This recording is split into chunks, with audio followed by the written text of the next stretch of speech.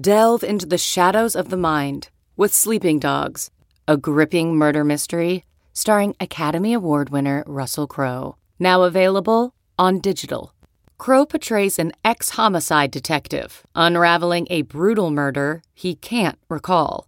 Uncovering secrets from his past, he learns a chilling truth. It's best to let sleeping dogs lie. Visit sleepingdogsmovie.com/Wondery to watch Sleeping Dogs, now on digital. That's sleepingdogsmovie.com/Wondery.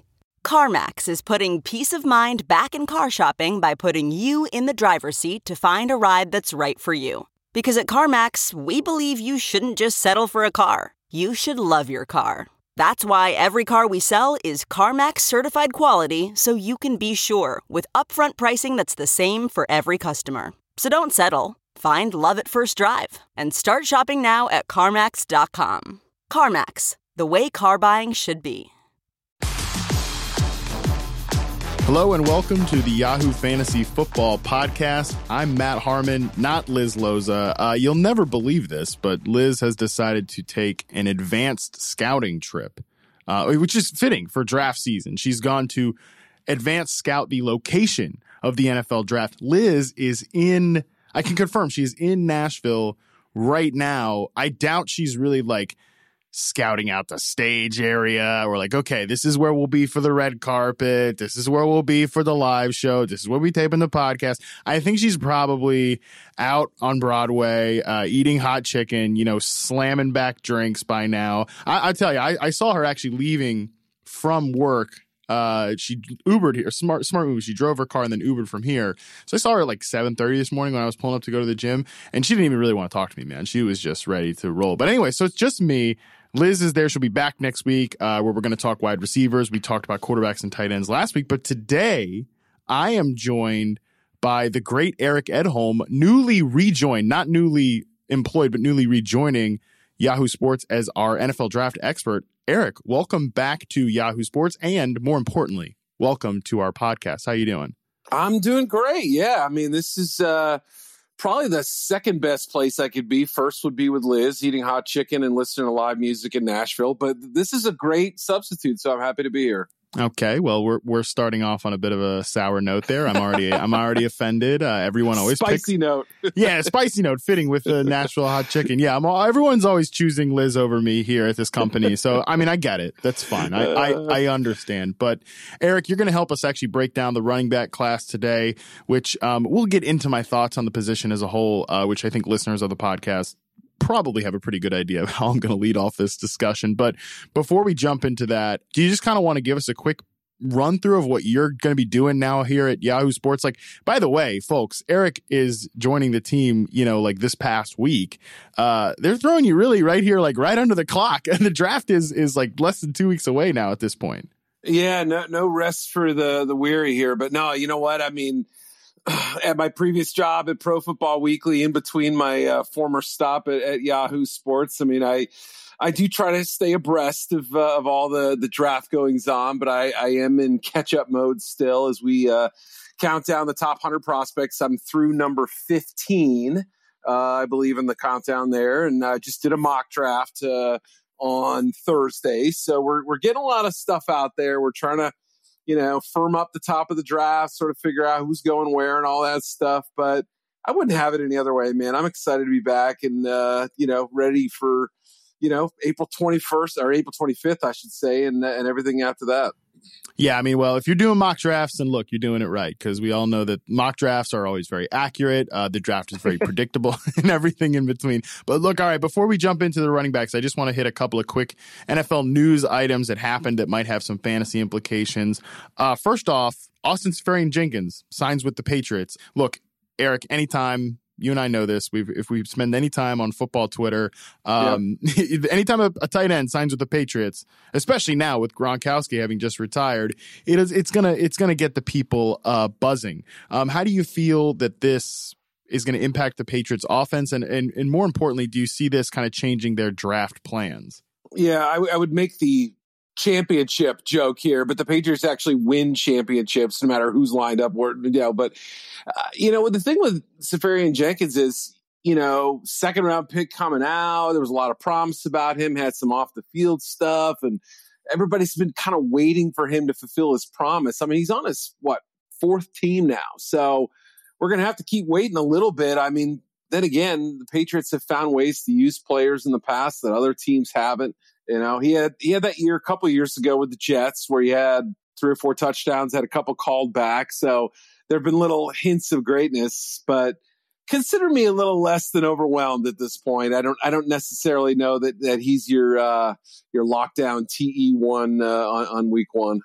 Yeah, I mean, I think it's a little bit more interesting than having, Matt LaCosse as your starting right. tight end. So It does bring some intrigue. I mean, yeah, Austin Seferian-Jenkins, I think, to his credit, came back and did have a very nice season with the Jets after taking some time away from the game to get right. In terms of off the field and everything like that. So credit to him. And, last year there was injuries with the Jaguars, but you're right. This is a player that's shown promise. But I think what this says is it's going to give them some draft flexibility. The Patriots, by the way, have a ton of draft capital, especially in the second and third rounds. So they will be players for a lot of these tight ends, wide receivers. In fact, NFL Network's Tom Pelissero reported today that they had in for visits A.J. Brown, Deebo Samuel, and tight end Noah Fant to New England to visit. And I mean, I think this really shows that we're going to see the Patriots attack the pass-catching position at a bunch of different ways here in the first couple of days of the draft. Yeah, I think you're right. And I mean, even look back to last year, a lot of these guys ended up not making any impact on them at all, but they signed a bunch of receivers in free agency, Jordan Matthews and these types of guys. And they've done it in the past, bring in a lot of veterans and, kind of smash the mosquito with a mallet, and just kill it with as many options as possible. So it wouldn't shock me if they draft multiple tight ends, if they draft multiple receivers, if they just create competition at those positions. And like you said, the flexibility of not having to reach for one. That's a nice little layer of insurance going to the draft. You pick 32nd, you got 2 second rounders, you got 2 third rounders. That's a lot of ammo, but you don't need to use it sort of wastefully if you can get the right guy. Eric, I legitimately forgot that Jordan Matthews had a cup of coffee with the Patriots. I mean, Jordan Matthews is in that phase now where he's been back to the Eagles. He's with the 49ers now. So he's in that bopping around portion of his career. But I forgot. People were excited about that. Just like tight ends signed with the Patriots. Slot receivers go to New England. People get excited. But yeah, so I think even at the 32nd pick, I think someone like Fant, A.J. Brown, I really like A.J. Brown. Love him. Yeah, he would be a really fun fit there. So I think that we're going to be paying attention to the Patriots in terms of fantasy prospects added, but this Seferian-Jenkins signing is at least interesting. And I think if they don't end up with one of these high price tight ends, and even it's a slow burn position sometimes, we'll be talking about ASJ. But another team that we have talked a lot about this offseason is, of course, the New York Giants. And we've talked about their wide receiver position because they let one walk out the door to Cleveland there, and they welcomed in another. Well, they're showing some promise in their current talent. Sterling Shepard inks an extension with the New York Giants.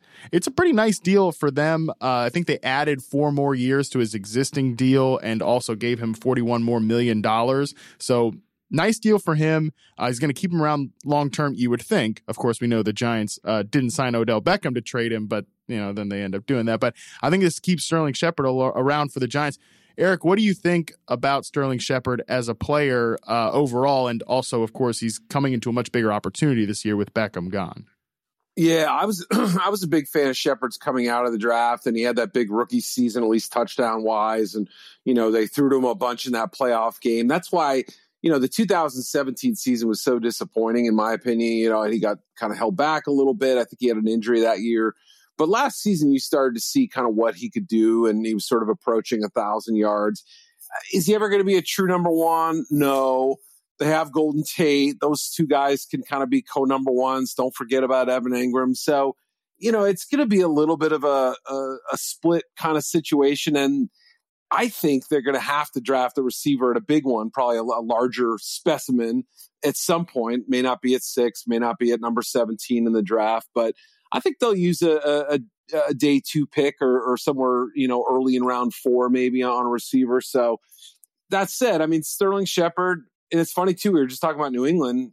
he was heading into the last year of his deal. A lot of people thought they might trade him. Maybe there was some overlap with Tate as far as skill set and everything, but they clearly like him. He's a yards after the catch guy. So I think he can have a pretty nice season, all things considered. I don't know. What do you think? I love Sterling Shepard. As you mentioned, I was a big fan of him coming out of the draft. And I think he's had a nice career so far, given the context of the offense that he's played in, obviously playing 2A or 2B fiddle to a true number one difference maker in Odell Beckham. I think Shepard had a nice 2017 season. I think he had an even better 2018 season. I love that he can win the ball in the air as a small receiver. I agree with you. Probably never going to be a true number one guy, but at this point, if he's going to get 110, 120 targets from a quarterback who is not pushing the ball downfield, I think that's ideal. Now, let me ask you this, because I want to touch on the point that you made about them drafting a receiver, because I think that's definitely in play. Between Tate and Shepard, who do you think is the better fit to take more snaps outside? Because that a lot of people have said, and I can see the point, that their skill sets are kind of redundant. What do you think about that? Yeah, that's going to be the really interesting design, how they line these guys up and who the kind of the third component will be. And, and Evan Engram too. I mean, he's probably more effective as a slot guy than a true inline tight end. They have Red Ellison and other guys who kind of play that role. So yeah, it's a great question. I guess I've seen Tate do it outside enough to where I think he'd probably be the more sure thing to do it. But then again, Sterling Shepard lined up outside at Oklahoma. I think they have some flexibility, and they're not locked into sticking one guy in the slot, one guy as the flanker, and et cetera. So yeah, that's going to be fun to watch, to see how they line them all up. And, you still have Eli Manning as your quarterback. Doesn't even matter with the Eli there, Right. And Saquon obviously is going to catch a ton of balls too. So, it's not the worst offense in the world, but it certainly has its limitations. Yeah, I think that really with Eli Manning, you're working with a small square of the field anyways, because he's not going to go deep effectively, and he's not going to throw outside the numbers effectively. So I think the fact that they do have three interior weapons makes a lot of sense. Between the two, I think both of these guys can play a little bit of flanker. I think Shepard might have more untapped potential there. I think he has been solid against press coverage, especially in college, but also in the NFL a little bit too. Whereas Tate, you're going to look to get him as much free release as possible. So I think Shepard could thrive a little bit as a flanker, but both these guys I think will take, anywhere between 40 to 55% of their snaps in the slot. And Evan Engram, as you mentioned, can function in that role too. Now the receiver option that I think they could look at, he's a guy I was actually just watching a ton of yesterday. I think Kelvin Harmon, no relation by the way, could be interesting there because I don't see him as a vertical outside receiver, but I do see him as a solid possession guy who does have a lot of good release moves at the line. And clearly the one piece, as we're saying here, they're missing an X receiver. Now I don't want to see them go after like Miles Boykin, who I think I really like Miles Boykin as an X receiver who can release from the line of scrimmage, but he's a vertical guy. So get them somebody like a Kelvin Harmon who can win 50-50 balls. That's an interesting idea that you've just given me here right now in the moment. Well, and unfortunately, you kind of rubbed in the fact there probably never will be an NFL draft prospect with the last name Edholm, unfortunately. So I can never make that comparison. But you're right. I mean, run slants with him, run crossers, the short and intermediate stuff. Harmon's a really good blocker in space, too. He's somebody who put in a lot of work as a run blocker. And, when his teammates were getting the ball, he'd show effort in that regard too. So I like your fit there. That makes a lot of sense. He's got some size, he's got some bulk, little different shape than what they already have on the roster. Better than Cody Latimer or any of those other guys. So no Corey Coleman revival train. You've heard it here first from Eric Edholm. Are you on that train? Are you there? No. Especially not as an X receiver. I mean, I don't think that was ever his fit as a prospect. So yeah, no. To me, I don't think so. But I mean, look. The more we talk about this, and we're going to move on to running backs, I swear. We're not going to spend the 50th podcast in a row talking about what the hell is wrong with the New York Giants. But the more we talk about it, like with Tate, Shepard, Engram, and then potentially, a receiver like a Kelvin Harmon, and they have made additions on the offensive line, this offense doesn't suddenly look as in dire straits as I might have thought after they traded Odell Beckham. I actually think this might be a solid landing spot for a young quarterback. But what is your take, Eric, at this point? Do you expect them to take their quarterback of the future, or do you expect this to be, another year of making excuses for Eli and shooting for 9-7? Yeah, I think check me on this. Double check me while I'm blithering on here, but I think they were the highest scoring team in the NFC East. I mean, they put up some points. So It was a little bit surprising at times how effective they could be after such a terrible start. So, they've started rebuilding the offensive line. They got Kevin Zeitler. I'd still like to see him get a tackle, but I do believe, listening to Dave Gettleman at the Combine, when people asked him about, hey, you've never traded up, you've never drafted that franchise quarterback and all that, I think he wants to find his guy. I mean, he sounded like a man who was compelled to do so. Now, whether they take the quarterback at number 6, whether they wait till 17 or trade up from that spot, or I don't know what approach they take, but I do think it's in the cards. The most recent mock draft, I'm sure people are going to be angry about it, but I had him passing on Dwayne Haskins and taking Daniel Jones from Duke. And the reason being, I'm connecting a few dots here, and I'm sure there's, a little bit of smoke and mirrors involved, but I just don't think Haskins exactly fits what they want to do. And, Jones took snaps from center. I think they want more of a quote unquote pro style quarterback, whatever that even means these days. But, somebody with some experience. He worked with David Cutcliffe at Duke. He was, he knows Eli. Like there's a real familiarity with, and if they're okay with Eli in the short term, then they're probably going to be fine with Daniel Jones in the long term, even if I don't think he's got that high a ceiling. So, I mean, to me, he's got some Ryan Tannehill to him. He's a big athletic guy without a great arm. And is he tough? Yes. Is he smart? Yes. Is he exciting at all? No. So that said, I just suspect that's the kind of guy that they're going to go for. Drew Lock, they've done a lot of work on too, but I don't know. He'll be there at 17. So it's crazy to say, but, I've got him taking Jones at 17, which may be a lot, pretty rich for a lot of people's blood. I tend to agree with you. People listen to last week's podcast, I compared Daniel Jones to like an Andy Dalton type player. I think that's the ceiling you're getting with him, and I just much prefer to take that in the second round than the first round. But we'll see what happens. You're right. They were the highest scoring team by 2 points in the NFC East over the Philadelphia Eagles, 369 points for the New York Giants. So we'll see what happens with them. But that's enough about the Giants. Let's get into the meat of this podcast, what we're here for. That's to talk about the running backs this year. Now, let's take a 30,000-foot view here for a second of this running back class, because the last several drafts, we've gotten a ton of young studs at the position. I mean, there have been a lot of really good players added to the running back ecosystem in the NFL. This class, a lot of people are saying, and I think just looking at the names, it's not as strong this year. How do you feel about this class overall? I think that's fair to say that it lacks that those big banner names. It lacks the top 10 pick. I don't think we'll see one. I would be surprised to see a back taken in the top 20. We could see a first round that has 0 running backs. I mean, I could envision that scenario. So, that's kind of what you're talking about. But I do think there is some strength in this draft in like the round 2 to round 4 range. And there might be multiple backs in that range, whether we're talking about a big play guy like Darrell Henderson, or whether we're talking about an injury guy who can finally get healthy in Rodney Anderson, or a 1-year starter behind Barkley at Penn State and Miles Sanders. There's plenty of intriguing players that in the right situation, behind the right offensive line with the right other pieces around them, could be successful for, the short term or for several years. So it's maybe not quite as bad a class as some people are making it out to be.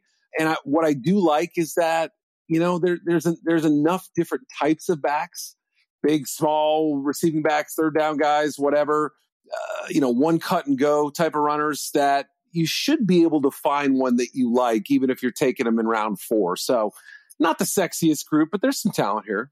Yeah, I mean, you kind of hit on my whole, I hate this to sound like, okay, so nothing we do for the next 20, 30 minutes or whatever on this podcast matters.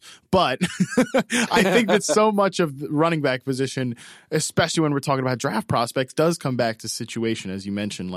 There are guys, I guarantee you, Eric. This is just the nature of what we do.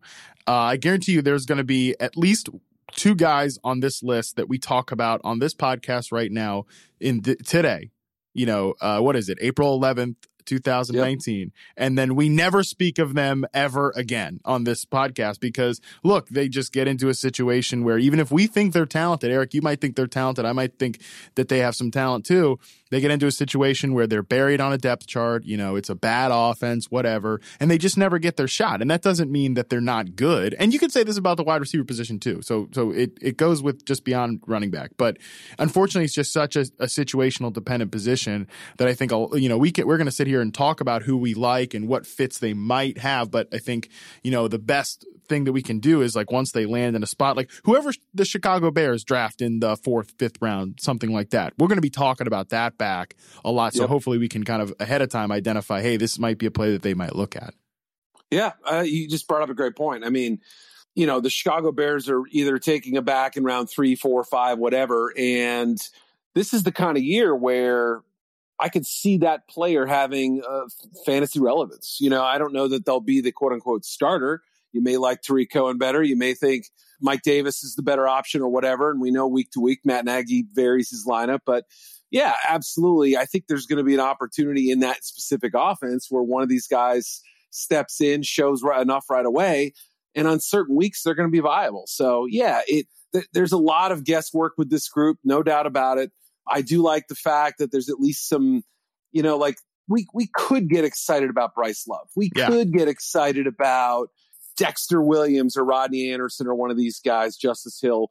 But as you pointed out, one more injury, one poor fit, one bad, match of team and player, and they could just be total afterthoughts. Yeah, so from a non-nihilistic perspective, I think you can hope to listen to this podcast and maybe one of these guys ends up behind a running back because another inevitability with this position is they get hurt a lot. And then we're talking about, a Justice Hill or one of these guys that might go on day 3 and suddenly they're fantasy relevant. You can be like, oh, I remember when Eric Edholm told me that this guy was going to be really good. I'm going to go pick him up on my waiver wire. And then you can go yell at Eric, not me, when he disappoints. But one guy who's probably not going to go on day 3, probably the consensus number 1 running back in this class is Josh Jacobs out of Alabama. Now, the concerns with this player is he's never been, a guy who's got a bunch of touches or whatever. He's not the Ezekiel Elliott coming out. He's not a clear workhorse, but I really like Josh Jacobs a lot from what I've seen. Eric, what do you think about him? He is a hard-running, decisive guy who I think is just starting to scratch the surface. That's the exciting thing is that, when you're at Alabama and you've got, 3 other 5-star backs in the backfield and you're not asked to carry the ball 25 times a game, that means you enter the NFL with fewer than 300 touches and you've still been able to show your explosive ability. And that's, to your point, yeah, he's never proven that he can be a bell cow, but at the same time, he comes in with less wear and tear than a lot of other guys do. So I think that's an attractive quality if you look at it in the right way. So how he develops as a receiver is ultimately going to make, the difference between being a good back and a great back. There are plenty of plays out there. He ran kind of an advanced route tree at Alabama. I saw him run a corner route, and I saw him run a seam route that it was sort of a, almost like you might run with a tight end package or something like that. So he's got the ability. It's there. It's just a matter of a little more consistency and whether that style is going to hold up over, can he be a 300 touch guy for an NFL season and not get worn down? Because you pointed out, we don't know that. So he's a fun player to watch on tape. He's got that aggressiveness to him, and he's got enough juice, I think, even if he's not a blistering fast back. I think he's got enough juice to be the kind of guy you can crank out some 20-yard runs here and there. Yeah, I love his aggressiveness and his power. I mean, because he's not just a plotter too. He's not a power back, but he runs with a lot of physicality, a lot of aggression. He kind of reminds me of Frank Gore in that way. I know Frank Gore's been around for frickin' ever, so it's hard to not remember just the last few years when he was kind of plodding around with the Colts, when he was with the Dolphins this past year. But think back to him, even before the Greg Roman years of the 49ers, this was a guy who caught a lot of passes too, had that, as you mentioned, with Josh Jacobs' ability as a receiver, but still, of course, is like the most intense back on the planet. So from a playing style perspective, that's who he sort of reminds me of. Yeah, and he comes from a real tough background. He's been through hardships in life, and he runs like it too. I know that, that's sort of an intangible quality that may not apply directly to fantasy football, but he's got that kind of Frank Gore drive to him, I think, and the same kind of body size, 5'10", 210 pounds or whatever he is. So, yeah, I mean, I think he absolutely fits the NFL game. More teams are obviously divvying up the carries these days, so I don't necessarily think he's going to be that guy who's counted on to carry the ball, 18 to 25 times a game, but he can still be effective on a per-touch basis. He was very good. I feel like every game he did something, whether it was as a runner or receiver. He was a kick returner at one point, and he showed up in big games too. SEC championship game, 8 carries, 2 touchdowns. That's the kind of thing he can do with a limited workload. Now, I think of any back we talk about on this show, he's probably the most likely one that might be, drafted rather high in fantasy depending on his landing spot, because I do think he's probably going to go in the first round. But I think he probably goes, as you mentioned, outside the top 20 picks. But, looking at the back half of the first round there, Eric, there's a lot of teams that I think need a running back, or at least will think that they need a running back based on how much you really want to value the position, whatever. But the Texans at 23, the Raiders at 24 and 27, I could see that their backfield is, if those picks hold, if they don't trade up anywhere, which, I mean, I could see that happening. But if they stay at those picks, I think they'll look at Josh Jacobs, because their backfield is probably in as worse a shape as anybody in the NFL right now. The Eagles, I know they just traded for Jordan Howard, but they might add another running back. Any of those teams or someone I didn't mention, who do you kind of see him fitting with? Who could he, if he lands there, he might rocket up fantasy boards? Yeah, I mocked Jacobs to the Raiders, not this most recent time, but the time before that. And I absolutely could see that fit. And the other teams you mentioned are great fits too. I mean, I'm sure the Houston Texans are going to be a fit for him because of, just Bill O'Brien, the whole Patriots connection. They've drafted Alabama players for years. I could see him, being an upgrade over Lamar Miller there. The Raiders would make a lot of sense, and the Houston Texans would too. I could see either one of those fit. The Eagles, I kind of gathered that they probably aren't going running back round 1, but I would love to see him in that offense. I mean, that would be a great fit if it did happen somehow. So, yeah, and if, God forbid, Jacobs slipped into the top part of round 2, maybe a team like the Colts. I know they're in good shape there with Wilkins and Mack and everybody else, Nyheim Hines, but you know what I mean? It's the kind of player that maybe Chris Ballard just says, he's too good, let's get him. We'll figure out how he fits in later. But yeah, all those teams make a ton of sense. Yeah, I tend to, just looking at the moves that the Eagles have made, trading for, moderately proven good running backs that are still cheap and on the rookie deal, Jay Ajayi and Jordan Howard. I could see them really, they might be a team that has kind of said, hey, look, we're not going to be one of these squads that's spending, the top percentage of our cap at the running back position, which, by the way, I think is smart. So, yeah, but there's a lot of interesting spots for Jacobs. The Texans, I think, if they continue to decide that the offensive line doesn't exist and they don't pick a tackle at 23, maybe they're a team that looks at Jacobs there as kind of just another layer on that offense for Deshaun Watson. But let's move on. Number 2 on our list here that we have, and we've just thrown a random bunch. And Eric, at any point you want to grab the wheel of this podcast, I'm not the usual host. Just tell me a name you want to talk about. But Miles Sanders we have on the list here too. And Sanders, of course, he's from Penn State, so we know that he's not been a long-term starter because, of course, they just had a rather good running back come out of that program last year who went the second overall pick, Saquon Barkley. But Miles Sanders, I tend to gather there's a lot of mixed opinions about him. Had a nice combine, has good size, what have you. But where do you stand on Miles Sanders in terms of deal? Like him a lot, or is he someone that you have a lot of questions about? Yeah, I mean, similar to Jacobs in the fact that he's going to come in with, fewer than 300 carries into the NFL. Again, that's most teams at this point, I think, are looking at it as a positive thing. Former 5-star elite recruit coming out of high school. That matters to teams because maybe he's got some untapped potential here that he hasn't quite, shown on the college level. He had to wait his turn. But when he did, I mean, there were some games last year where he looked absolutely tremendous and very elusive, has those slick cuts. If you squint when you watch him, you almost can see a little bit of Barkley. He's not that big, but you almost see that kind of ability to kind of dart through and make those electric cuts. So I sometimes wish he would do a little less of that. I wish he would be a little bit more of a straight line guy at times. You look at the big games, teams like Ohio State kind of held him in check. Michigan, good defense, they held him in check. The Kentucky game wasn't that great. I wish he was a little bit more of a decisive guy, but he's got home run ability. There's no doubt about it that he has that ability to kind of glide and really create darts for runs through defenses. So he's a good prospect, and I think he's going to go somewhere in the top 50 or 60 picks. And the more this process has gone on, I think the more teams have kind of warmed up to him and figured out that, I don't know, in my best guess, I would say he's a second round pick and could be if not a day one starter, a day one heavy contributor as a good complementary back. So I like his ability. I don't love it. I think he's going to be a productive player, but never a special one. Yeah, he's got good footwork to me, and he's pretty good in pass protection, which you don't usually see out of college players. Now, the one thing to note with him, while he's probably not going to piss off a coach based on his pass protection, he is a fumbler. So that's something to kind of keep on your radar, because we have seen fumbling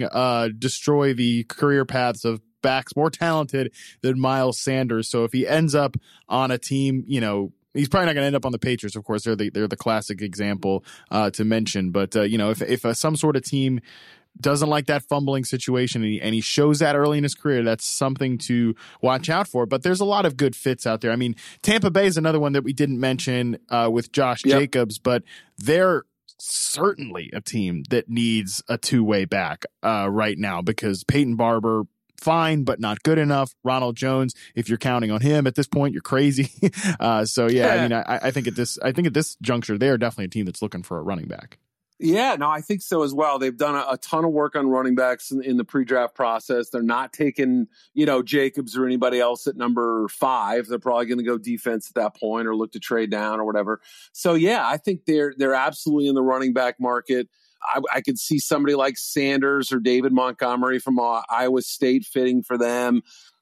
Bruce Arians has done a good job of finding backs in the past and turning them into something or best exploiting their talents. So, I mean, look at David Johnson. I mean, I think Johnson came into the NFL with a little bit of a fumbling question, and that wasn't really an issue. Sony Michel did too, and he went to the Patriots. They seemed to kind of fix his problem. So, that's one of those things that it can be fixed. Tiki Barber way back in the day. Other guys have had, may take a little while, but that's something that I don't always hold as a major negative if I feel like it's a correctable trait. I'm with you on that. Now, running back number 3 for us to talk about here, David Montgomery out of Iowa State. Now, poor David Montgomery, because he was, kind of unfairly, I think, became I don't want to say, it wasn't like taken through the coals of social media or anything like that. But remember that ESPN graphic that went viral? It's a little bit crazy, but they compared him in the graphic. They said David Montgomery has the feet of Saquon Barkley,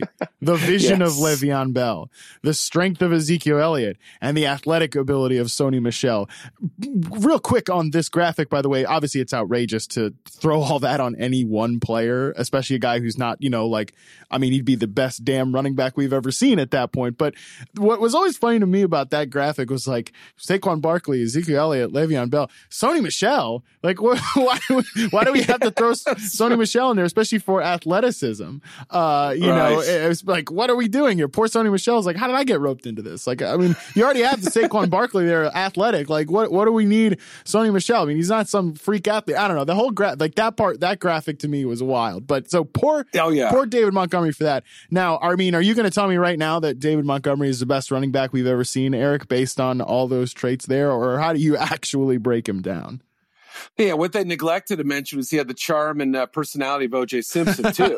So that was, it's one more factor we have to calculate in. But that was obviously one of the funniest things that I think, and I understood what they were saying, right? I mean, some of those things are absolutely, qualities of his that should be exploited.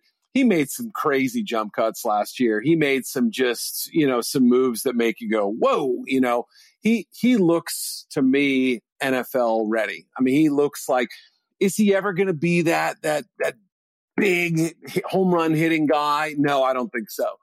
But, it may sound a little wild. He's almost like he's got a little Ezekiel Elliott to him in the sense that he's not a burner, but he makes yards, and, he seems to kind of just slip through tackles. He holds onto the football. The pass pro thing is a positive for him. And, he's got a great rhythm to the way he runs. He doesn't make moves unnecessarily.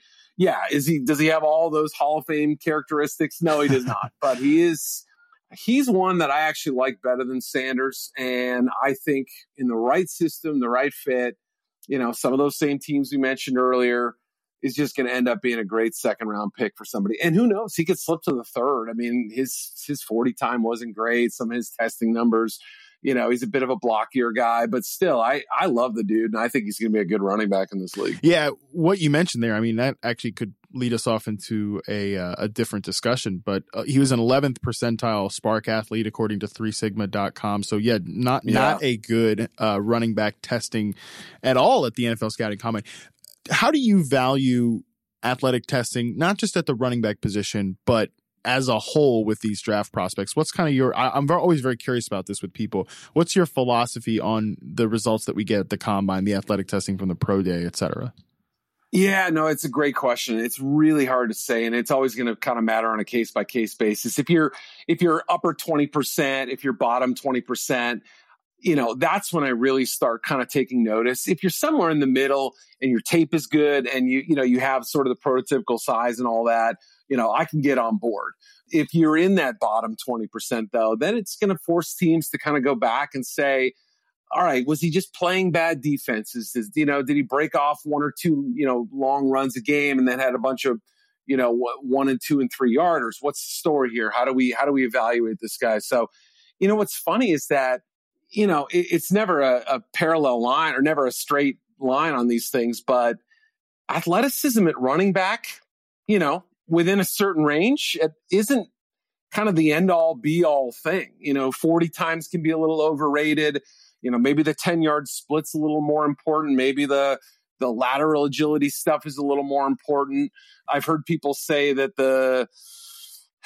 kind of the jumping drills like the broad and vertical jump are maybe more important in those regards, just in terms of explosion and that sort of thing. So they all matter. But, I've kind of come around to the idea that testing numbers for running backs can be, in some cases, a little overrated. So it's hard to say. Yeah, I would agree with you that I value athletic testing. I think it does. It helps. It's a piece of the puzzle that contextualizes a player. But at the running back position, we've seen so much that instincts, ability, vision, ability to read the blocks, whatever, all those sort of kind of intangible traits, those do really matter at the running back position. We've seen bad, quote unquote, bad testing athletes excel at the NFL level. Look at Dalvin Cook. I don't think anybody would question his athleticism on the field, but he had an outrageously bad scouting combine performance in terms of overall athleticism. So definitely something to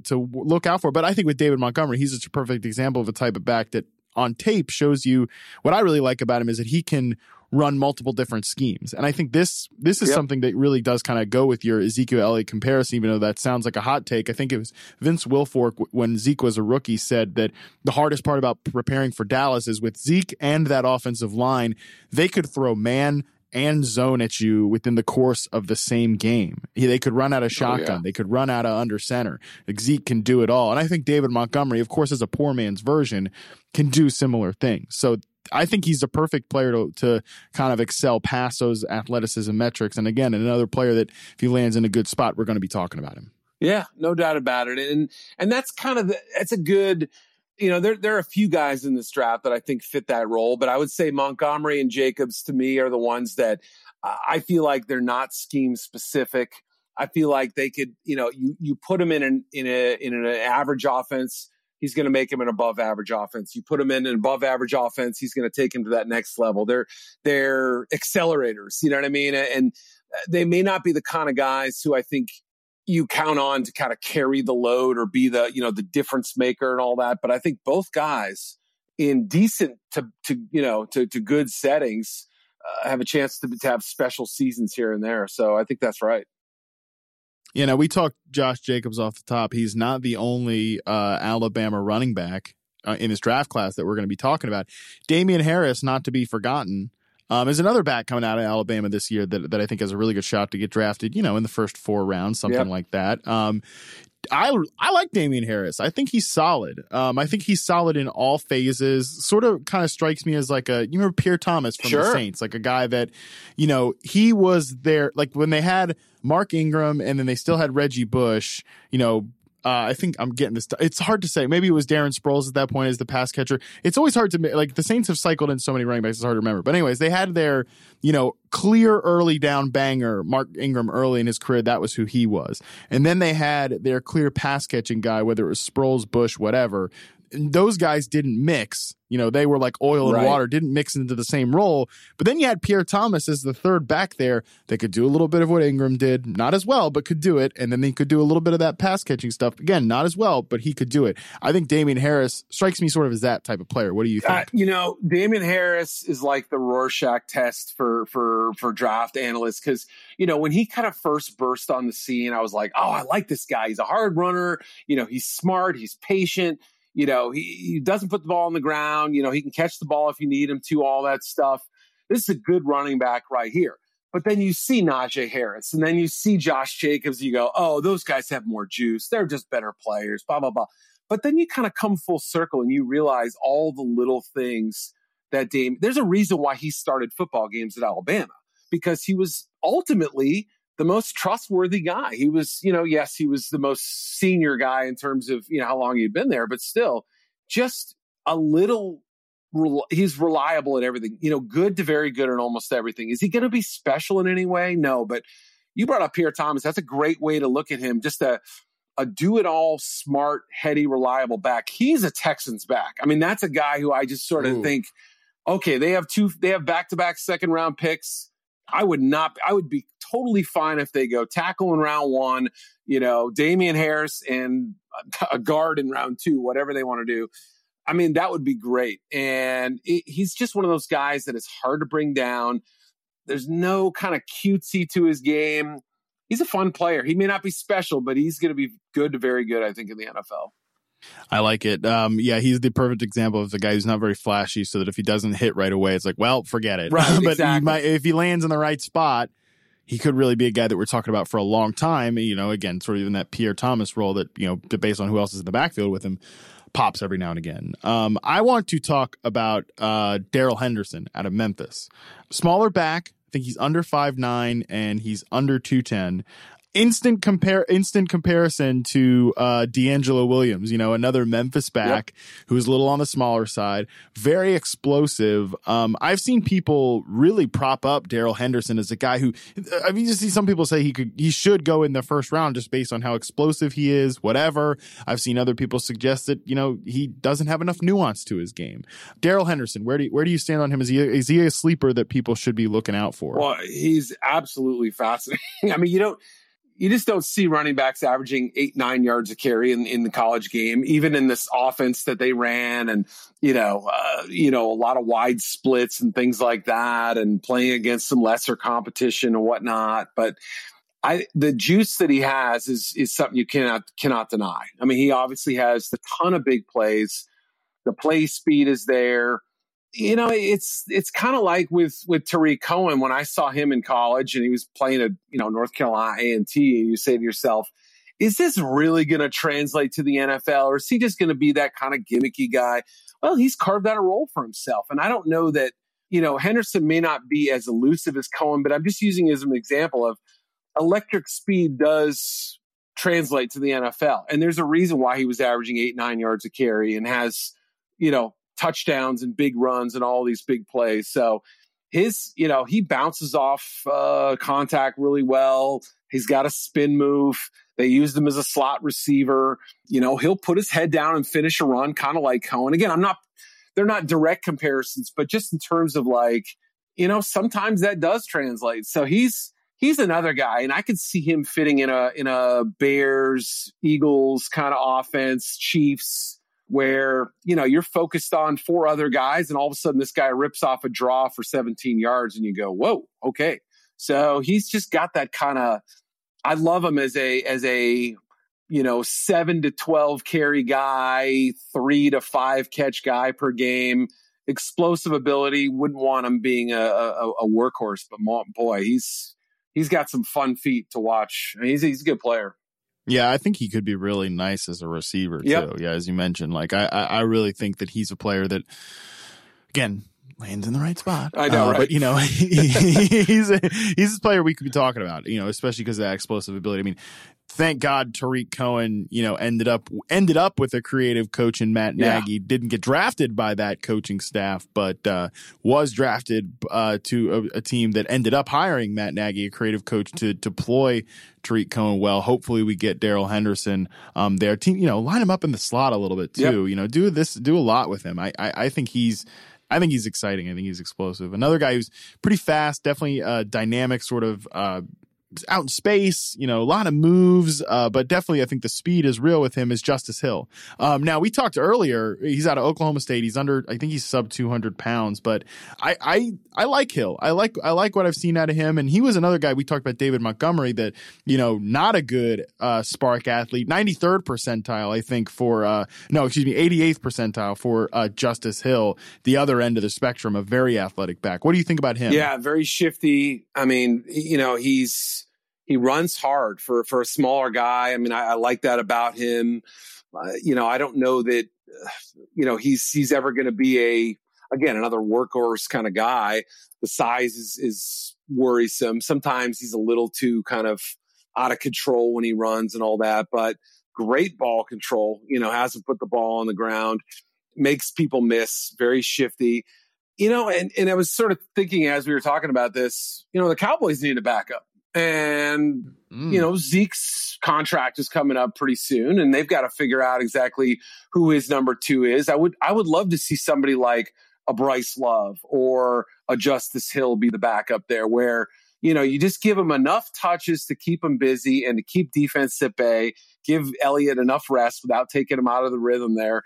That's where I think he can be best. Now, some people may see a little bit more potential out of him, but I love him as a great change of pace runner who can, hit the gas, change directions quickly, make big plays, and he's a quick mover out there and gives defenses something to think about, I think. Yeah, I like the suggestion of him being sort of a change of pace back. I want to hit on a couple more before I kind of turn it over to you for any guys you really like that we haven't touched on. A couple of big names from big programs here. Bryce Love out of Stanford and Elijah Holyfield out of Georgia. Now, Bryce Love, of course, big name, was a potential, could have had a really great season here. Now, unfortunately, injuries were a problem. Even before that, wasn't necessarily having the most dynamic season of his college career. What do you think of Bryce Love? I mean, would you, if you were a GM, Eric, I've just given you GM powers. This is you now, great. After of course doing what good GMs do and trading your best wide receiver, which is just standard practice nowadays. If you have a day 3 draft pick, are you taking the shot on Bryce Love as a risk reward proposition here? Yeah, I am. He's been kind of lost in the shuffle a little bit. It's too bad. I mean, he's a smart kid. He's obviously brilliant by, a lot of the kids we talk about. And, he's a kid who could go to medical school and everything. His toughness, his character, they're unquestioned at this point. The health is obviously a major concern. And that's something that is going to affect not only the short term, but possibly the long term as well. Because, another small frame guy who's, you worry about holding up long term. But if we're talking day 3, what are you really expecting? You're expecting, these guys are all kind of one contract players anyway. At that point in the draft, I'd be willing to roll the dice on him. And, he's just got the explosiveness. You go back and watch the 2017 tape and, go look at the Notre Dame game early in the year and just those little bursts here and there. He can run between the tackles. He gets small and finds creases. And, I know they didn't throw the ball a lot to him, but I saw enough reps as a receiver to make me think that he could be a quality receiver. So, that ability is going to be, I think, if he's healthy, put to good use in some way. So, I would probably, I'm just trying to think of like where I suspect 4th or 5th round. I think that's probably what we're talking about with him. And, Holyfield, totally different end of the spectrum, a hard running, lumbering guy, kind of your Chris Carson type of running back.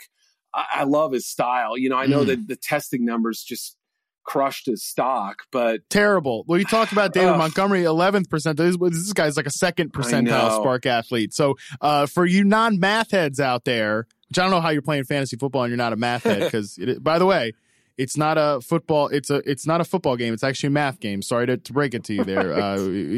This second percentile is bad for you non-math heads. Not good. It's low. Yeah. The only thing lower is 1 is the first percentile. Yeah. But right. I know. And that's too bad because I thought he'd run a little better than he did. Obviously running in the 4.7s and the 4.8s and all that. And he's super strong. I mean, he's obviously a guy who's Evander, it's his kid. So he's got toughness. We know that. He had to wait his turn at Georgia behind that incredible stable of running backs. He's just so fierce and so strong and he runs angry. I mean, he runs like a guy who wants to plow through you. And that's why I see a lot of Carson in him. I think, Chris Carson, 7th round pick, they obviously had to, they split up his carries at Oklahoma State. He never was able to kind of fully show himself, but you saw him just mauling people. And that's why I thought it could work in Seattle. And that's why I was one of my few good fantasy investments in recent years was to take flyers on Carson before he got hurt. But yeah, I mean, that's the kind of player he is. And so if teams are stuck to the numbers and are just like, well, he didn't test well enough, they're missing out on a good football player. I don't know that he'll ever be special. Like, Chris Carson's not going to go to the Hall of Fame, but is he a useful player? Absolutely. So decisive, hard runner, never going to be a special player, I don't think, but there are going to be people out in the stands who love him and his style. And, the scouts like him. I'll say that. I think the people who have been through Athens have said he's worth taking a flyer on late. Yeah, the crazy thing about that, like 4.7, 4.8 time was I actually thought he ran away from people on film too. So, I mean, look, that's the thing about what we're talking about. A little caution with the combine, of course, is that, sometimes guys have bad days. We all have bad days. I mean, I think both of us have crushed this podcast, but sometimes I have really performances on the podcast. So it's going to happen. But I like your analysis on Bryce Love too, because listen, these round 4, 5, 6 picks, they're fake news. Most of these guys are just going to wash out immediately. It's true. You might as well swing for the fences with a guy like Bryce Love if you're not doing the smart thing and trading those picks for established veterans who teams are trying to get away from. But look, Eric, before we get out of here, I'm just going to turn it over to you. Any guys you want to quickly mention as potential players that we haven't gotten to cover yet today that people should keep an eye on? I have died on the James Williams Hill, the Washington State running back, better known as Booby. His nickname is Booby. We couldn't go without saying that. But to me, he is, oh my God, what is the New England running back, Wisconsin, third down James back White. For the Patriots. James White, thank you. He's a James White clone. I couldn't think of his name a second ago, but that's the guy who he reminds me of. He's an advanced pass catcher, caught like 83 balls last year. Go watch his touchdown against Oregon. I mean, he turned a broken play into one of the best touchdowns in the college football season. I'd still like him to be a little bit more decisive as a runner. But I think in the NFL, like you think about James White and he was, could he run the ball? Sure. Can you use him in that role? Absolutely. He's got a package of plays, but he's mainly that third down guy who makes people miss, doesn't have special traits, but just seems to have enough wiggle to get through. So he's one that I really like. And, I would probably say that beyond the guys, we've kind of covered most of them. Travis Homer, I'm a sucker for because he can do a little bit of everything. He's a great special teams player out of Miami. He's got heart. I mean, he's, I know it's easy to compare every back at Miami to Frank Gore, but I mean, he's got like a little bit of that to him. He's never going to be that great, but I would draft Travis Homer. I think he's a good player. He's very young too. I think he's just turned 21. So there's a number of backs like that who do a lot of things pretty well. And I think he's just a little bit better than that. I mean, I think he has enough value as a receiver and a runner and a special teamer to be the kind of guy who, lasts 6, 7, 8 years in the league as a, you just can't cut him because he's too valuable to your team. Is that going to be a special fantasy player? Probably not. But yeah, Devine Ezigbo from Nebraska has kind of caught some people's eye. I could see why, in the right system, he might be an attractive option. But yeah, we've kind of covered the guys. It's not a terribly deep group, but there's enough names to keep an eye on. Well, hopefully we have given you guys enough to look at. Eric, thank you so much for joining me. This was a lot of fun. We covered a lot of players. It's always cool to talk draft prospects. I think I started the podcast a little too nihilistic about, oh, look, none of this really. Look, running backs, they don't matter, blah, blah, blah, blah. It's all about situation. But, like, I do really like talking players, and you were great to talk about it with. You got anything you want to plug before you get out of here? You know, what should we be keeping an eye on? Of course, you will be on our Yahoo Sports, I don't even know what the hell it's called, but our NFL draft show, Thursday night of the draft. You will be up in Sunnyvale doing some analysis with Brad and others up there, while I will be in Nashville with Liz and Tank and everyone else. That should be a lot of fun, of course, so everybody make sure you watch that. But Eric, what else should the people be keeping an eye on before the draft comes? Yeah, a lot of the crew will be heading to New York as well next week to tape our mock draft show. So we'll be putting that thing together. And, Pete Thamel and Charles Robinson and Pat Forty and Kimberly Martin and all the rest of the gang, the whole NFL crew there will be a part of it. And so we'll be doing that. And it's going to be exciting. I can't wait to get as we get closer to the 25th here, but there's a lot going on, and stay tuned to Yahoo Sports for all the best draft coverage in the NFL. Boom. Love it. So watch the mock draft show, Yahoo Sports. Check out the NFL draft show, Yahoo Sports. Keep it tuned to us. We're going to have you covered. Again, we will be back next week with Liz Loza in tow. And we will, you guys know, I am going to have a lot of takes on the wide receivers next week. So be prepared for Liz and I to. All right, I'll give you an advanced preview. We already had a little debate at a local watering hole. I think it was Monday night after the NCAA tournament game where we already disagree on one prospect. So Liz and I are really gonna get into it next week. Make sure you tune in for that show. And until then, subscribe, rate, review, send us your love, and you can send us Twitter questions at Yahoo Fantasy where they will be ignored and never responded to. We are out of here.